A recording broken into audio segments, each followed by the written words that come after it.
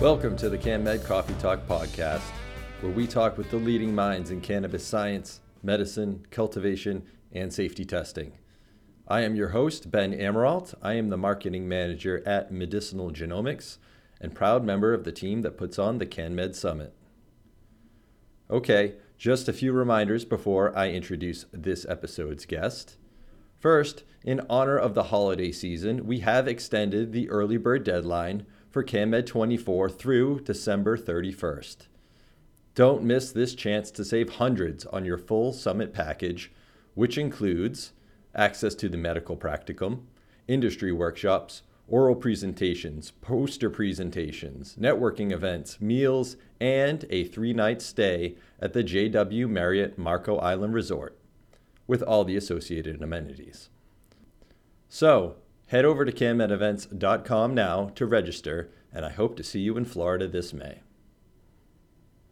I also wanted to mention that we have added details about the CanMed 24 full-day medical practicum on our website. This year, we are thrilled to welcome Dr. Ethan Russo to the practicum faculty, and we look forward to him sharing his extensive knowledge and experience with cannabinoid therapeutics.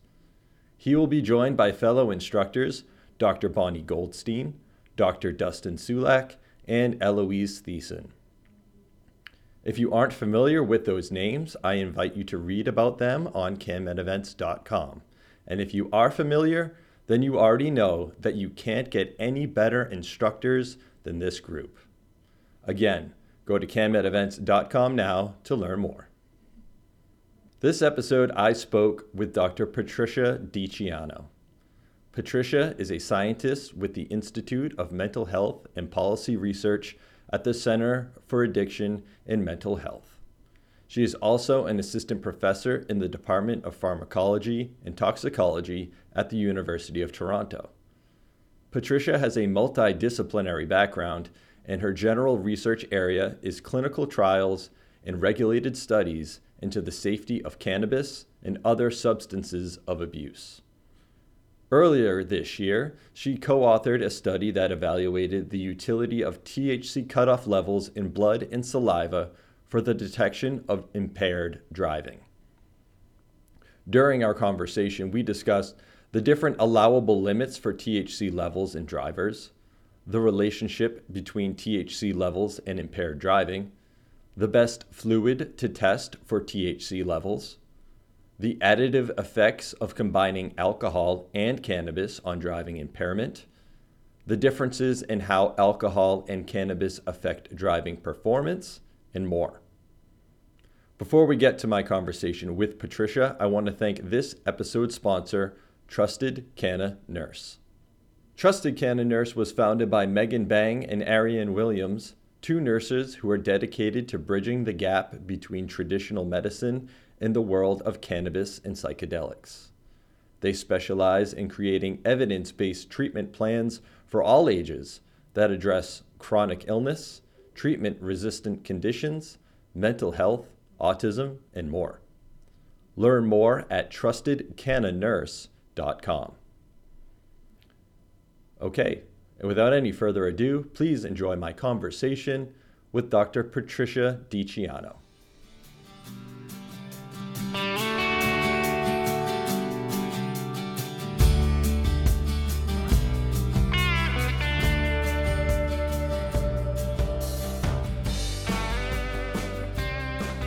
Good afternoon, Patricia. Thanks so much for joining us on the podcast. Thank you for having me. Right. So I'm excited to talk with you today about cannabis and driving. This seems to be a topic that comes up quite often as different jurisdictions loosen their restrictions on cannabis. One of the major concerns from lawmakers, law enforcement, and the general public is, how do we keep impaired drivers off the road? And a lot of times the question is there an equivalent breathalyzer test for cannabis? And I think we all know it turns out that it's not that easy.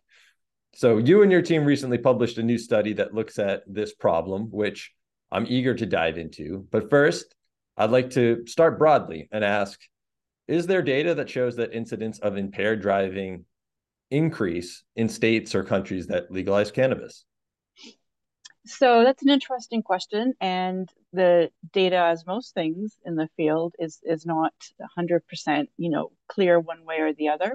I should say that most of the research has been done up till a couple of years ago. It was mostly done in the U.S., so looking at states that legalized cannabis either for medical reasons a number of years ago or more recently for recreational purposes, and compared pre and post, or they compared legal versus non-legal states. So there are two different ways to do this.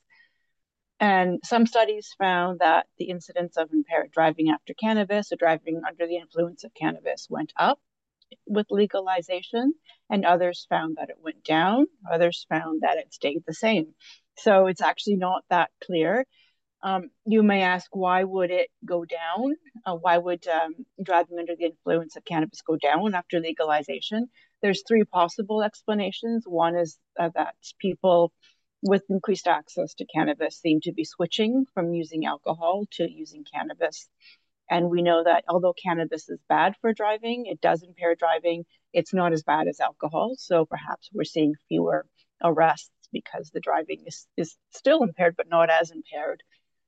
Also, there could be more increased enforcement of driving under the influence of cannabis in legal states than non-legal states. So we're picking it up. So we're just there's more enforcement of it in those states. Interesting. Okay. And so, no, and that's a good point. You're joining us from Canada. And as I understand it, there are established limits for THC concentrations for drivers in Canada. What are those? And sort of, based on your research or your knowledge in the area, do you have an opinion? Is that too low, too high, or? So the legal limits vary by jurisdiction. Some don't have limits. Others have limits of blood THC. So THC being a psychoactive component of cannabis that's thought to impair driving. Of five nanograms per mil seems to be the limit that most people sort of talk about. And in Canada, we have two different limits. One is 2 nanograms per mil, which is sort of the lower level of offense, and then 5 nanograms per mil, which is a higher level of offense. And so the jurisdictions vary. Some have a zero tolerance, which has a 0 nanogram per mil threshold, and others have two, others have five. So in the paper that you had mentioned, what we looked at was whether or not there's a relationship of THC in the blood to impaired driving. Of course, one way to deter driving after the use of cannabis is to look at blood THC and see how that and see what the levels are. So if a police officer suspects somebody of being impaired after cannabis, they can pull them over. They can do a number of roadside tests. Then they can take them back to a lab to have blood drawn. And what we found, which is coming out of the literature more and more, although it's not 100% one way or the other, is that as blood THC goes up, we don't necessarily see an exact relationship to changes in driving. So we look at weaving, which is the amount of departure from a lane, which is a measure that's very consistently affected by cannabis and other drugs. So just how much you deviate when you're moving in your lane. So we call it weaving. The scientific term is standard deviation of lateral position. So we looked at that and tried to see how that relates to blood THC. And we didn't see that there was a clear relationship. So as blood THC levels went up, we didn't necessarily see an exact correspondence of changes in driving. Some people were impaired at higher levels of blood THC, others weren't. There wasn't an exact relationship. But if we sort of broke it down by the 5 nanogram per mil threshold and looked at those who were above versus those who were below, we found that those two groups were different. So there seems to be some merit in those limits, that we do seem to be detecting some measure of impairment. Although I have to put the caveat in there that that was just for smoked cannabis. We may see differences with edibles or other routes of administration. Interesting. So as the concentration goes up, you don't necessarily see additional impairment, but that 5 nanogram per mil, or what was it? 5 nanogram per mil. Perfect. That was kind of a clear cutoff that you're most likely going to be impaired if you go beyond that. How does that And now, how does that compare with something that people are probably more familiar with, like alcohol? Is there more of a linear relationship there? I believe that there is with blood alcohol. It's more straightforward because you're measuring more directly, sort of vapors that come off the breath, so it's a more clear relationship. With cannabis, you're measuring blood THC, which it gets acted on by enzymes more in a more different way. So it's not quite clear that what's in the blood is necessarily reflecting what's in the brain and what's working in terms of impairment. With alcohol, there's more of a clear relationship between the what comes off the breath and what is found in driving. It's more of a challenge with cannabis. Right. Yeah, and I wanted to kind of dig into that because I think there's a number of different challenges, if I understand correctly. And one of them being that there's a number of different fluids that can be tested. And I know that your paper kind of looked at this, kind of saliva versus urine versus blood. So what is sort of the best one to use? So right now at the roadside, what is happens? I know in Canada for sure. I think it's similar in the U.S. Is if a officer is suspects somebody of being impaired, they pull them over and they do a standardized field sobriety test, which is touching your nose and looking at the nystagmus and your ability to walk in the one leg stand, your balance and things like that, which we've all seen on TV. I'm sure we're a little bit familiar with what that looks like. And then they're also able to do at the roadside. And I know in Canada, we use this, it's a saliva test that measures, it gives you a reading that says positive or negative if you're above a certain level or not. And then there's the blood, which they can take you back to the lab and they can look at the blood levels of THC as well. Then there's urine, of course, which is a bit of a different beast because with urine, you're measuring the breakdown products of cannabis, you're measuring what it comes off the cannabis, whereas with saliva and blood, you're measuring THC directly. So for that reason, urine probably isn't a great indicator of recent use. Also, as we know, these breakdown products of cannabis of THC can last in the urine for days, weeks, a very long time. So it is not a great indicator of very recent use. It just says that somebody has used in the past few days or potentially longer. Whereas saliva tells you more of a short time window in the past sort of 12 hours, and blood can give you a more definitive timeline. If somebody has very high levels of blood THC, then they've used fairly recently or smoked fairly recently. And if they're lower, then they would have used at some point in the past day or so. So that's more of an accurate time window for blood and saliva.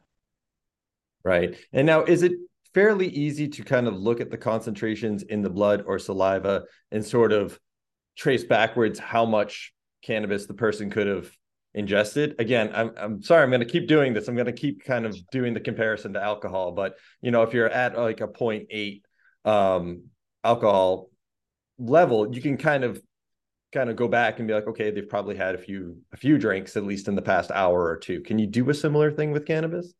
It's really to estimate the last time of use and the exact amount of use is quite challenging with cannabis because the amount of THC in blood and urine is really dependent on a lot of factors, including age, sex, how often you use cannabis, what form of cannabis you use. So we know that smoked and vaped cannabis produce very much higher levels very quickly in blood and saliva than with edibles, for example. But edibles last a lot longer than smoked. With smoked or vaped, it's gone in 5 hours. With edibles, it can last much longer. So if somebody comes up with 10 nanograms per mil of THC, it's really hard to know what kind of cannabis they used and when they last used it. Also, people who use frequently, the cannabis might stick around longer in the blood, urine, than people who use infrequently. So it's very challenging. We can tell you've used recently, but we don't know exactly how much or when that was. Excellent. All right. And so let's dig into the study you did more specifically. So please explain kind of what is it that you looked at and sort of what makes this study maybe different or more unique than the other ones that have been done kind of more recently?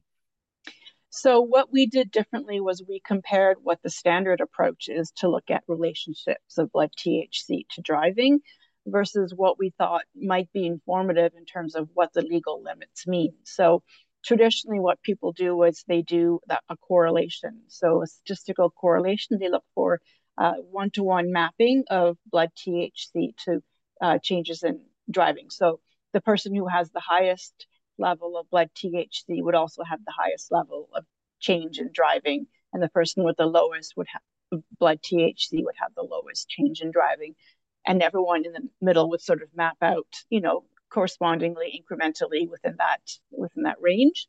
Mm-hmm. And what we find is that correlation is not necessarily so straightforward. So some people find there is a correlation, others don't. So we asked, are the legal limits somehow informative as opposed to just trying to find a simple relationship between blood THC and driving? So given that we have these legal limits in Canada and other jurisdictions, can they help us detect who is not capable or not fit to drive at the time?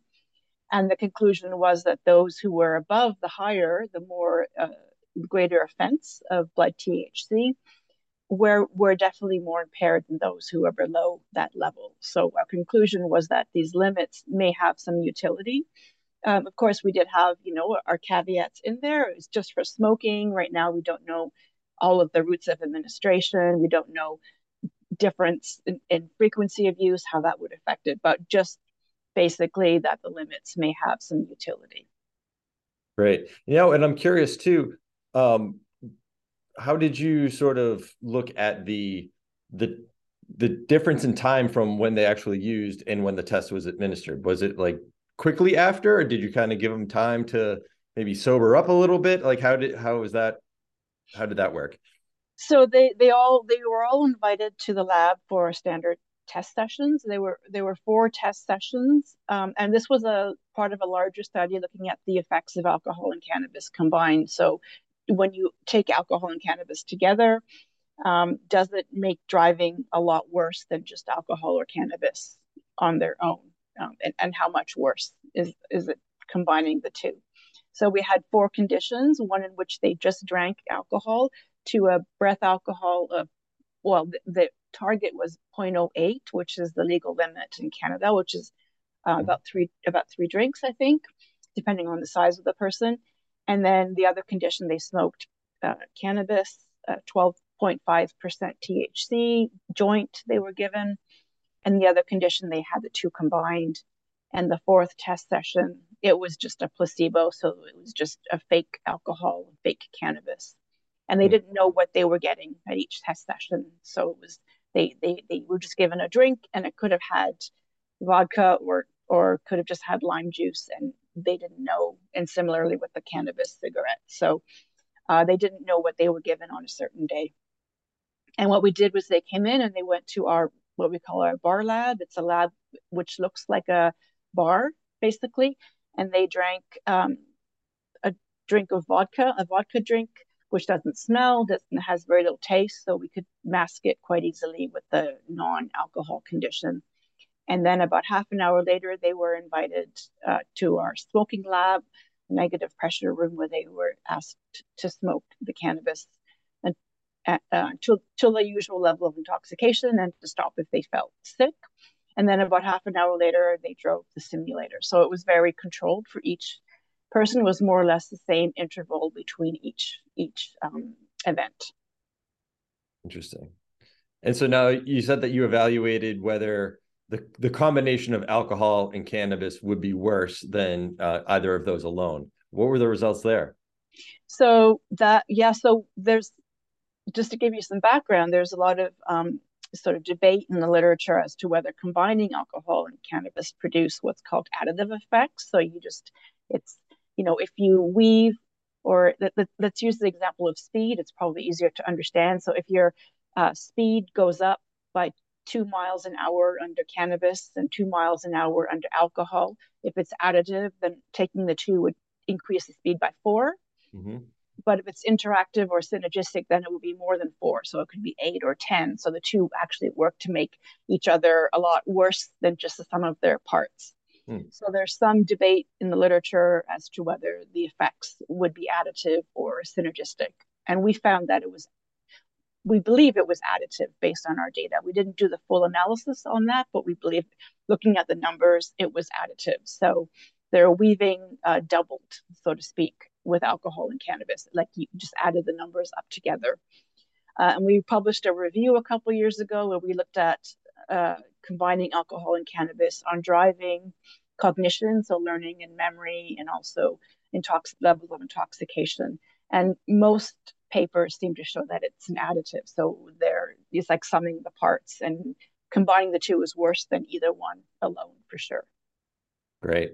And then how about cannabis versus alcohol? Who did worse?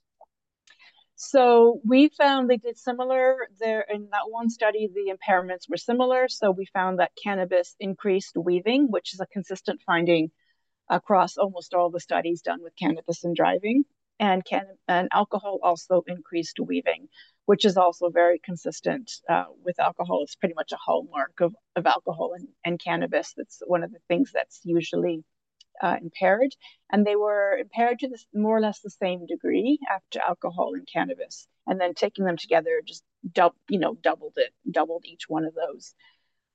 Also, what's generally found with cannabis is that cannabis also slows your time to react to events on the road. We didn't find that, but a lot of studies do find that. And it also alters your ability to maintain a proper distance with the car in front of you. And it also slows people down because they're driving more carefully. People who use cannabis say they're aware that they're intoxicated, so they slow down. Whereas with alcohol, they drive faster generally than slower. So that's interesting talking about the differences between alcohol and cannabis yet again. So how are the impairing effects of alcohol and cannabis different? Because I think anyone who's used both knows that they are different. So speak a little bit about that.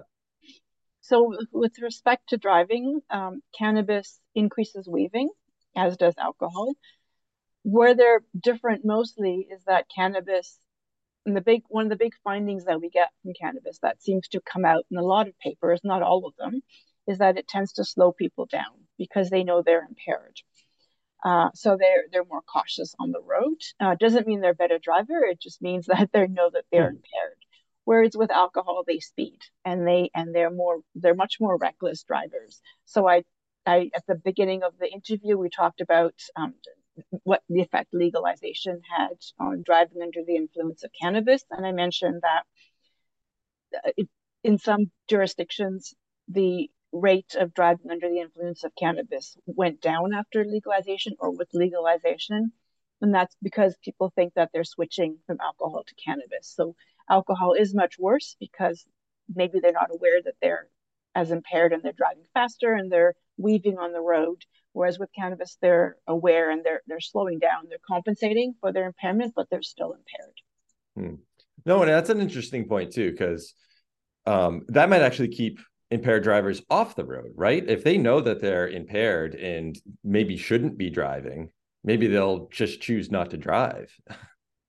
So I don't think we have data on that, but certainly if I'm talking to the participants in my studies, they definitely say that they don't drive after they use cannabis, and they're aware that they're not driving very well, and they're very cautious about driving after using cannabis. And that tends to be what we get a lot in self-report, is people say that they're aware. Although we do know that about 25% of people who use cannabis do drive after using cannabis. And especially with respect to medical cannabis, people believe that it doesn't affect them. So they will drive after using cannabis for medical reasons. Interesting. But could it be... Never mind. We won't go there.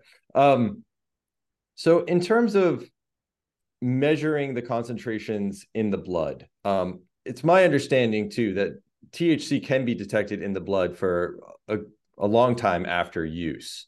So how do we sort of control for that? That's right. So THC in the blood can be detected in the blood for a number of days, and I've seen papers where it's above not one or it's above 1 or 2 nanograms per mil, which is some of the cutoffs for weeks potentially. It's generally in people who use cannabis frequently, so every day or more than once a day, that we see that these levels continue and they persist. So that is a challenge, I think. What's unknown is the degree of impairment of people the day after they've used cannabis. It's unknown right now if frequent users are not good drivers the next day. Some studies will have found that they are impaired, even though they haven't used that day. And there are some studies looking at blood THC, which have found that people are more impaired as the blood THC goes up the day after using cannabis. So it's important. That is a good question, and it's very relevant to medical users and very frequent users who might have residual blood THC the next day. But that's a question that still needs to be explored, I think, more fully in terms of what the long-term effects are of using cannabis. No, and you're right. And I just recently spoke with a researcher in Australia, Danielle McCartney, who did a review of a lot of these studies that are looking at next day impairment. And I mean, one of her conclusions was that we need more studies because they weren't all of really great quality. So hopefully she's going to do some more investigation into that and we can get a more definitive answer. But you did mention frequent users, and I wanted to ask you too, of the participants in your study, were there cannabis naive users or more frequent users, and was there sort of a difference in their performance? So in the study that we are talking about, the participants were required to use cannabis at least once a week. It's all of our studies need to get approval by an ethics board, so we have to make sure that our studies are ethical and we're not putting our participants at risk. And I think one of the criteria that ethics boards, in my experience, usually have is that people who use cannabis in a research study have to have experience with cannabis, so you're not potentially causing them, illness or something, an adverse event in the lab. So we generally recruit people who use cannabis at least once a week to ensure that they have experience with cannabis. Although that does vary. Some people will use more frequent users, and some people will recruit people with who are less frequent users than that. We did not break it down in our study by frequency of use in terms of the effect. People have looked at that, and they have looked at occasional sort of, once a month users versus frequent users, so daily users or 4 times a week more. And again, as a lot of things, the findings are inconclusive. I believe of the 3 or 4 studies done, roughly half find that frequent users are more impaired and half find that they're less impaired than the occasional users. We are looking at doing a study, or we're gearing up to do a study where we look at frequency of use as a moderating variable and also age. So potentially the age of the participant might interact with how frequency of use influences driving after using cannabis. Great. And that was going to be my next question, is sort of where do we go from here, and what are you looking at next? And I think you just answered that, but if there's other things that you're investigating, please. I think age is really important. We just finished a study looking at older adults, so over 65. People over 65 are the fastest growing population of cannabis users. So the number of people over 65 who use cannabis has grown exponentially in the past number of years compared to the number of younger users who are increasing compared to the increase in prevalence in younger adults. But yet they're generally overlooked in research studies. We know very little about how cannabis affects older adults, so over 65, in terms of how it affects memory, attention, and other cognitive measures. Mostly memory and attention are affected by cannabis. We also don't know very much about how it affects their driving. We just finished a study where we showed that people over 65 do show impairments in driving, but it's unclear as to whether the amount of change in driving was less than younger adults, so maybe they're less sensitive to cannabis. That's not clear. And we don't know much about how blood THC works in older adults. We know that older adults have more body fat. They have changes in metabolism, so that they're slower to metabolize drugs. So potentially blood THC could break down differently in them. We just have very little information on older adults. Interesting. All right. So Patricia, I do want to be very mindful of your time. I think I've kept you for the half hour that I promised. But before I let you go, I wanted to give you an opportunity to share any other additional resources on this topic that might be helpful for the listeners or the viewers to read more about, or if there's a website or any way to get in touch with you if they have any additional questions or just want to connect, please plug away. So one resource that I use a lot, it's a Canadian source, but it might be interesting to Americans in other countries as well, just in terms of general statistics on cannabis use and how many people drive after using cannabis, what age groups use cannabis, what kinds of cannabis do people use, why do they use cannabis. It's called the Canadian Cannabis Survey, and it's conducted by the sort of national, at the national level. And it's updated every year in about November. So if you just Google Canadian Cannabis Survey, you can see all kinds of statistics regarding cannabis use, the impact of legalization, all those kinds of questions people have. Again, it's Canadian source, but I'm sure that it's not that very different across different countries. So it could be interesting. Excellent. Thanks. I will put a link to that in the show description so people can find it. All right, Patricia, thanks again for joining us on the podcast, and hope to talk to you again soon. Thank you very much. It was a pleasure.